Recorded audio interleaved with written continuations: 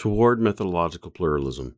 Although the fierce battles between positivistic and post-positivistic camps of philosophers are remnants of the past, today's researchers continue to debate the issues surrounding appropriate methods of educational inquiry, whereby placing positivism in the center of the debates. For instance, Howe posits the existence of a tacit form of positivistic research, new scientific orthodoxy, that presumably is still thriving in educational research. You would question this and similar statements on the grounds of persisting misconceptions and misrepresentations of positivism in educational research. See chapters 1, 2, and the discussion above.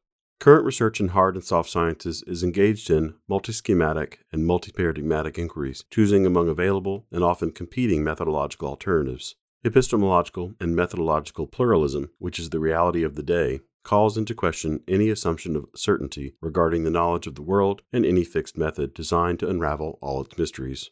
The existing theoretical frameworks and methods in educational research do not represent impervious to criticism or annihilation models, but rather alternative and multiple paradigms of research, each of which can represent the best available and most appropriate model for individual inquiry, and each of which can be eventually subject to questioning and rejection.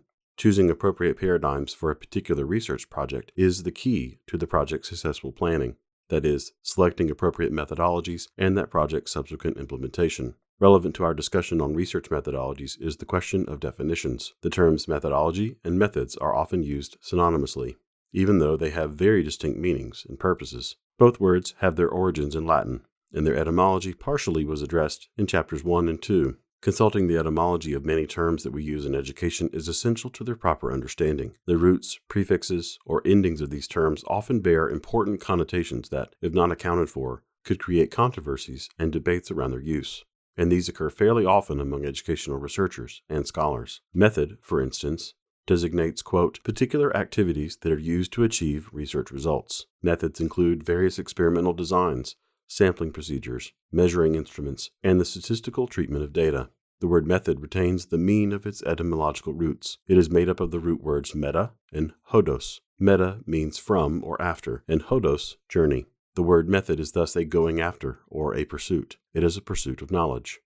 De Marais and Lapin define method as specific research techniques used to gather evidence about a phenomenon, and it typically utilizes such research tools as surveys, observations, interviews, and the like. Bogdan and Bicklin define method as, quote, consistent with the logic embodied in the methodology, end quote.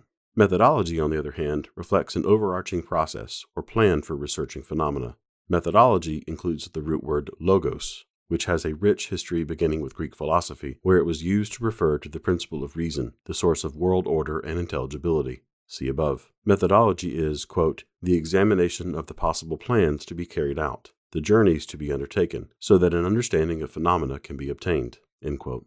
Methodology is typically informed by major systems of inquiry, or paradigms, and includes under its umbrella definition-specific ideas or theories as part of the conceptual repertoire and corresponding epistemological positions and methods. Epistemological and ontological assumptions ought to be especially carefully crafted, since they have a significant impact on how we generate knowledge. De Marais and Lapin reiterate a similar position, claiming that our assumptions about what we believe knowledge is, quote, are embedded in methodological discussions, and therefore have consequences for how we design and implement our research studies, end quote.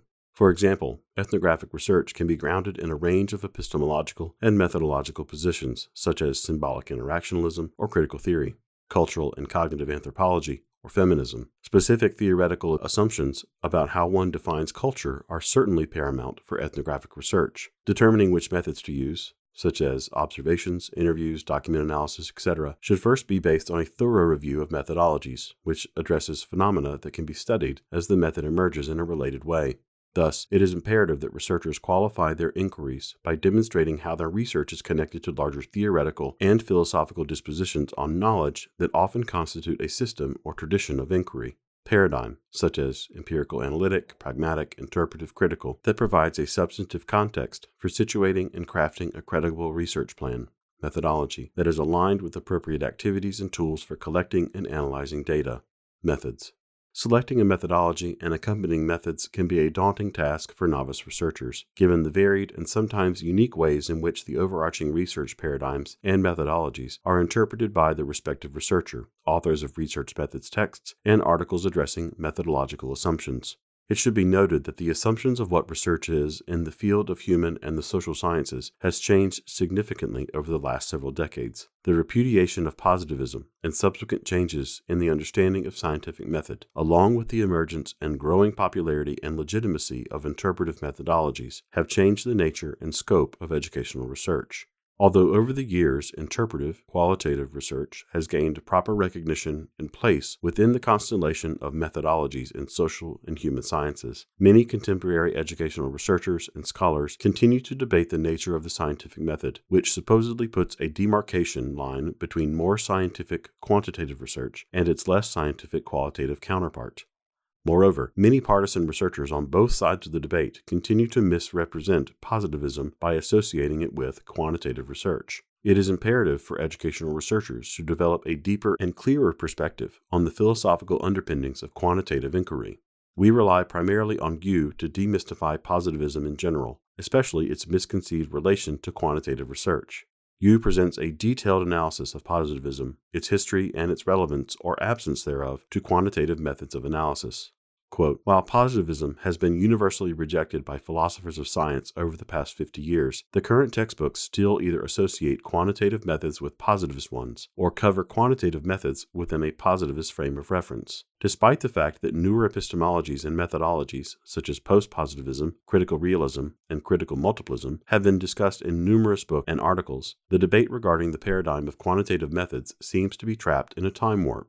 End quote. There are several reasons for the misunderstanding of the relationships between positivism and quantitative research. Quote, the misunderstanding is due to the association between the one-way reductionism endorsed by certain logical positivists and quantitative methods. In addition, quantitative research includes time series analysis, repeated measures, and other trend-based inquiries, and thus it is inaccurate to describe quantitative research as merely orientating towards outcomes and lacking the process orientation. End quote.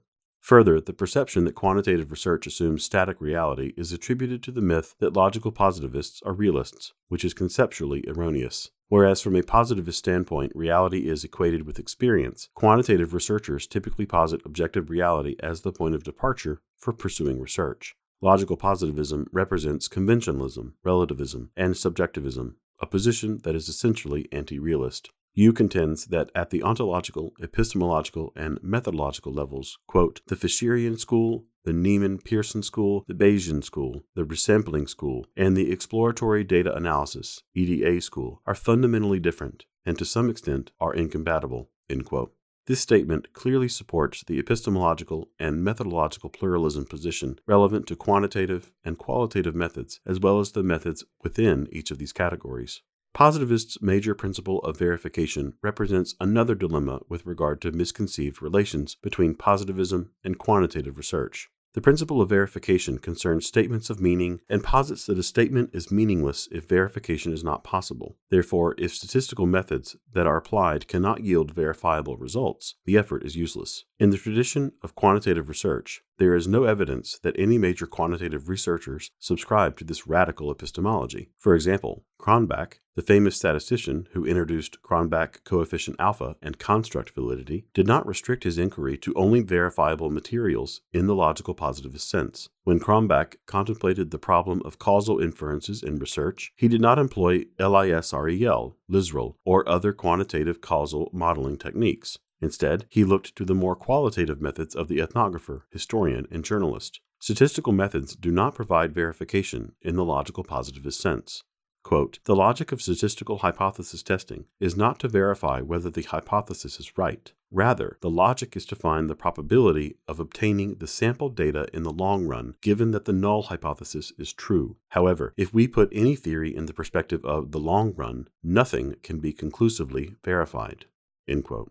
In agreement with you, we contend that many educational researchers incorrectly attribute causal inferences to logical positivism. Quantitative methods, which include randomized experiments, quasi-experiments, meta-analysis, and structural equation modeling, are not compatible with the anti-cause notion of logical positivism. Yu further argues that it is questionable to attribute positivist reductionism to quantitative research. The history of positivism shows how the originators of many statistical models, which are still widely used in quantitative research, such as Pearson and Fisher, initially adopted positivistic assumptions predominant at that time. Yet shortly after the overall repudiation of positivism, most if not all scientists abandoned its positions. See chapters 1 and 2. The point that logical positivism is not and cannot be the modern scientific paradigm can hardly be overestimated. Positivistic assumptions of science have become obsolete by default, due to the scientific and technological advancements of the recent century, and current methods of going after knowledge are not a matter of certainty, but rather a choice that can yield the best explanation or understanding among the existing alternatives. Various schools in quantitative research utilize different assumptions and could be treated as independent traditions.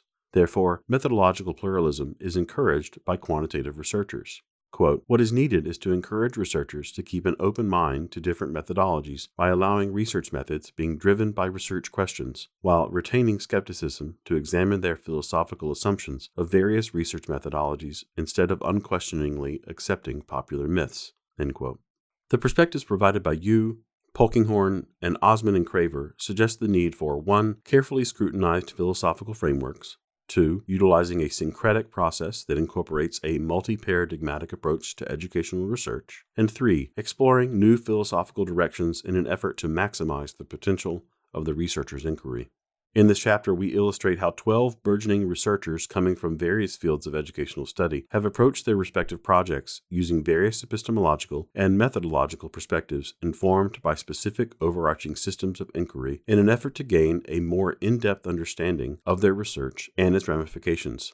See chapters in Part 2. The works of these authors originated from their dissertation research projects that effectively represent inquiries into significant human problems and the attempts to solve them. Table 3.2 exhibits the approach that we take to position the chapters in Part 2 within the 4 major paradigms of research: empirical analytic, pragmatic, interpretive, and critical. In what follows, we provide a brief analysis of these chapters, focusing on how specific types of knowledge, theories, and theoretical orientations are linked directly with the steps of the research process. For instance, several authors developed their studies within the empirical analytic system of inquiry.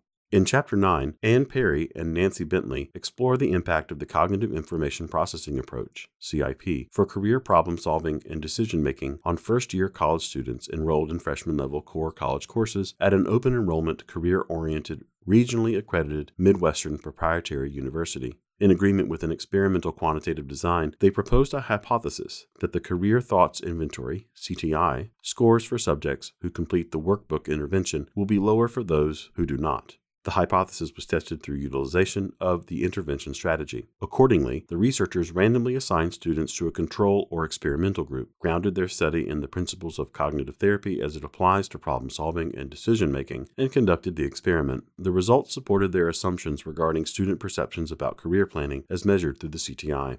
In Chapter 10, Irene Adamopoulos' study employed a non-experimental descriptive survey design. Her intent was to describe a specific phenomenon: Greek parents' perceptions and experiences about their children's learning and socio-emotional challenges in elementary school. Her survey included a large sample of parents who reside in different areas of Greece. In addition to the survey, she used the test of psychosocial adaptation, where parents rated their children's social-emotional learning function. The study was guided by Bronfenbrenner's ecological systems theory. Using the ecological perspective, she explored the impact of Greek society's limiting factors, constraints and opportunities, and the general environment. The large data sets, the multiple perspectives, and the statistical measures provided a wealth of information that enabled Adamopoulos to gain a depth of knowledge that informs and yet remains fallible and subject to further improvement. Andrea Lehmacher, in Chapter 11, employed mixed methods design to explore the enrollment practices at 2 Illinois community colleges and the factors that contributed to or impeded the overall enrollment management process. Open systems theory was used as a framework to guide her thinking about the appropriate methodological approach that she would employ. The research process began with collecting quantitative data via the SEM Health Assessment Survey. The results of the quantitative analysis provided statistical evidence that supported and, in some cases, refuted her assumptions regarding the impact of certain core values on successful enrollment management processes. Subsequently, she utilized qualitative, semi-structured interviews to triangulate data and add credibility to her research study. All 3 of the aforementioned projects were pragmatic in their underlying purposes, although their implementation was carried on within different theoretical frameworks and methods. Figure 3.1 points to conceptual connections between the 6 paradigms identified in this book. It is fairly common for actual research projects to be conceptualized within closely connected paradigms in terms of research purposes or designs. The pragmatic paradigm holds a worldview, quote, that focuses on the outcomes of research, that include the actions, situations, and consequences of inquiry, end quote. Pragmatism is an exceedingly practical and applied research philosophy. The pragmatic worldview incorporates multiple methods that would best answer the research questions, utilize quantitative, qualitative, or mixed methods for collecting data, address practical applications of ideas, and emphasize the importance of the research problem as the context for conducting the research. See tables 3.1 and 3.2. In recent years, mixed methods research has gained relative popularity because its purpose is to reach convergent validity or a stronger warranted assertion. Johnson and Onwegbuzi, for instance, provide a compelling position regarding the role of mixed methods research and the need to promote the importance of the pragmatic viewpoint as researchers strive to inform practice with a perspective that reflects inductive and deductive approaches. The pragmatic paradigm is the overarching framework shaping Regina Sherman's research in Chapter 8. Sherman selected a grounded theory design for her study because she saw the need for a broad theory or explanation of her particular inquiry. The study reflects qualitative grounded theory and is firmly positioned within the pragmatic tradition. Pragmatism, which reflects Peirce's process of inquiry, abduction, deduction, and reduction, parallels the process Sherman utilized as she wrestled with her research inquiry. The grounded theory design fits her research purposes and questions and is sensitive to the individuals in her setting. Sherman used semi-structured and unstructured interviews with the participants who had graduated from the clinical exercise physiology program. She stayed close to the data in this design by continually analyzing one set of responses that led to an analysis of the next set. Sherman appropriated the Glasserian version of grounded theory that was best aligned with her research purposes to address the employment challenges faced by graduates of clinical exercise physiology programs. Her study resulted in a model of sustainable professional employment that captures the processes that guide graduates to management positions in healthcare systems. Several chapters in Part 2 present studies conducted within the traditions of interpretive and critical research, hermeneutics, ethnography, autoethnography, phenomenology, case study, and critical discourse analysis. See Table 3.2. Vladimir Trosten's research in Chapter 4, for instance, was guided by the principles of autoethnography, which he has applied throughout his work as he describes his life story and the factors that have influenced his personal identity. Researchers using this approach attempt to create a more authentic or introspective account of self. Autoethnographers believe that all knowledge is grounded in subjective experience. Thus, they attempt to provide as much information as possible about themselves in their role as reporter of the research. Since they are the focus of the study, because the focus is on the researcher, others in the field appear to have a secondary or distant connection to the researcher. The field serves as the milieu for the self-reporter. Often subjective researchers, while in the process of studying themselves, share critical events in their lives, personal tragedies, and professional accomplishments. These researchers are passionate about generating new knowledge through their self-disclosures and honest accounts of their personal experiences. One of the challenges with ethnography is establishing the credibility of the approach and its ability to establish standards of truth, which can be achieved through rich descriptions, and we see evidenced in Trosten's work. In Chapter 5, Matthew Woolsey selected an ethnographic approach as a framework to shape his exploration of first-generation Asian Indian leaders, because it directly addresses his intent to discover how individuals in different cultures and subcultures respond to and make sense of their lived experiences. See Table 3.2. Ethnography is an effective way to understand social reality by directly observing behaviors and interacting with others within the research setting. Woolsey specifically wanted to know which salient features in their backgrounds enabled and nurtured their viability, both in India and in the United States especially. He was also interested in identifying the key motivators that influenced Asian American expatriate college and university leaders to pursue higher education leadership positions in the United States. Woolsey actively pursued data to inform his inquiry. He spent hours observing participants, maintaining field notes and reflections, using thick descriptions to establish credibility and capture behavioral nuances, and studying signs in the language, semiotics, that reflected a stratified hierarchy of meaning structures. He made every effort to become part of the culture in order to gain the trust and the respect of his participants, and, moreover, to be able to understand what is communicated verbally and silently because he possesses the insider's view and now has acquired shared meaning. Christine Cramp-Pfaff, in Chapter 7, developed an ethnographic case study that addressed an elementary school principal's plan to incorporate transformational leadership in her school in an effort to enhance her leadership capabilities, expand teachers' instructional skills, and establish a more professional school culture, all with a focus on student improvement. Her research was guided by her intent to identify transformational leadership qualities that could affect change in her own leadership style, improve teaching effectiveness, and build a positive and forward-thinking school culture. See Table 3.2. Her study was grounded in transformational leadership theory. Cramp-Pfaff used a case study approach to plan her process for improving the school culture, which is an indication that her research had pragmatic ends to it. Similar to Woolsey, she used an ethnographic approach as a framework to guide her data collection process, which included field notes that reflected the participants' perceptions of the cultural change process introduced. She supplemented this information with semi-structured interviews of 4 participants and substantiated her findings by triangulating her data. Maria E. Hernandez-Rodriguez's research in Chapter 6 is situated in a hermeneutic tradition, which is about searching for a deep understanding by interpreting the meaning that actions and interactions have for individuals. We can only understand social reality from the individuals immersed in it. Hernandez-Rodriguez applies this hermeneutic approach in her study as she relates the journey of her Hispanic parents and the challenges they faced raising and educating their children. She crafts a detailed account of her parents' experiences by providing a micro-reality of Hispanic parenthood and its meaning. Her research questions focus on parents' preparation of their children for education, their conceptions of their roles in and responsibilities for their child's education, and the role and responsibility of the school relative to preparing parents for the education process. Hernandez-Rodriguez used observation and interviews to collect data to support and inform her interpretation of these experiences. The dialogues are captured in a hermeneutic circle, which creates a dynamic dialogue for understanding and taking this understanding to the next level. See Table 3.2. The critical paradigm has gained special dominance, drawing from the politically transformative events of the civil rights and counterculture movements. The political and philosophical ideas and events reflective of this paradigm's epistemological and philosophical underpinnings have given rise to such forms of educational inquiry as feminism, critical race, ethnicity and queer theories, disability studies, critical discourse and semiotic analyses, and postmodern and post-structuralist inquiries. Critical inquiries are strongly aligned with the interpretive paradigm, and this is evidenced in the works of Krista Robinson-Lyles in Chapter 12, Baudelaire K. Ulysses in Chapter 13, and Sharon Duncan in Chapter 14. Robinson-Lyles, for instance, introduces her study with reflection on the state of educational practices based on her experiences as a mother and teacher-educator. This reflection sets the stage for her research inquiry. Her inquiry is grounded in social phenomenology and critical hermeneutics, and it is this methodological perspective that shapes her assumptions about which factors create awareness and promote transformation. See Table 3.2. She uses narrative as the tool for collecting data and incorporates a process of storying, restorying, and restorying again in an effort to uncover participants' assumptions and perceived practices relative to her research intent. Robinson-Lyles elected to add herself as a participant, which she justified on the grounds that her personal narrative would add value to her overall inquiry and research expectations.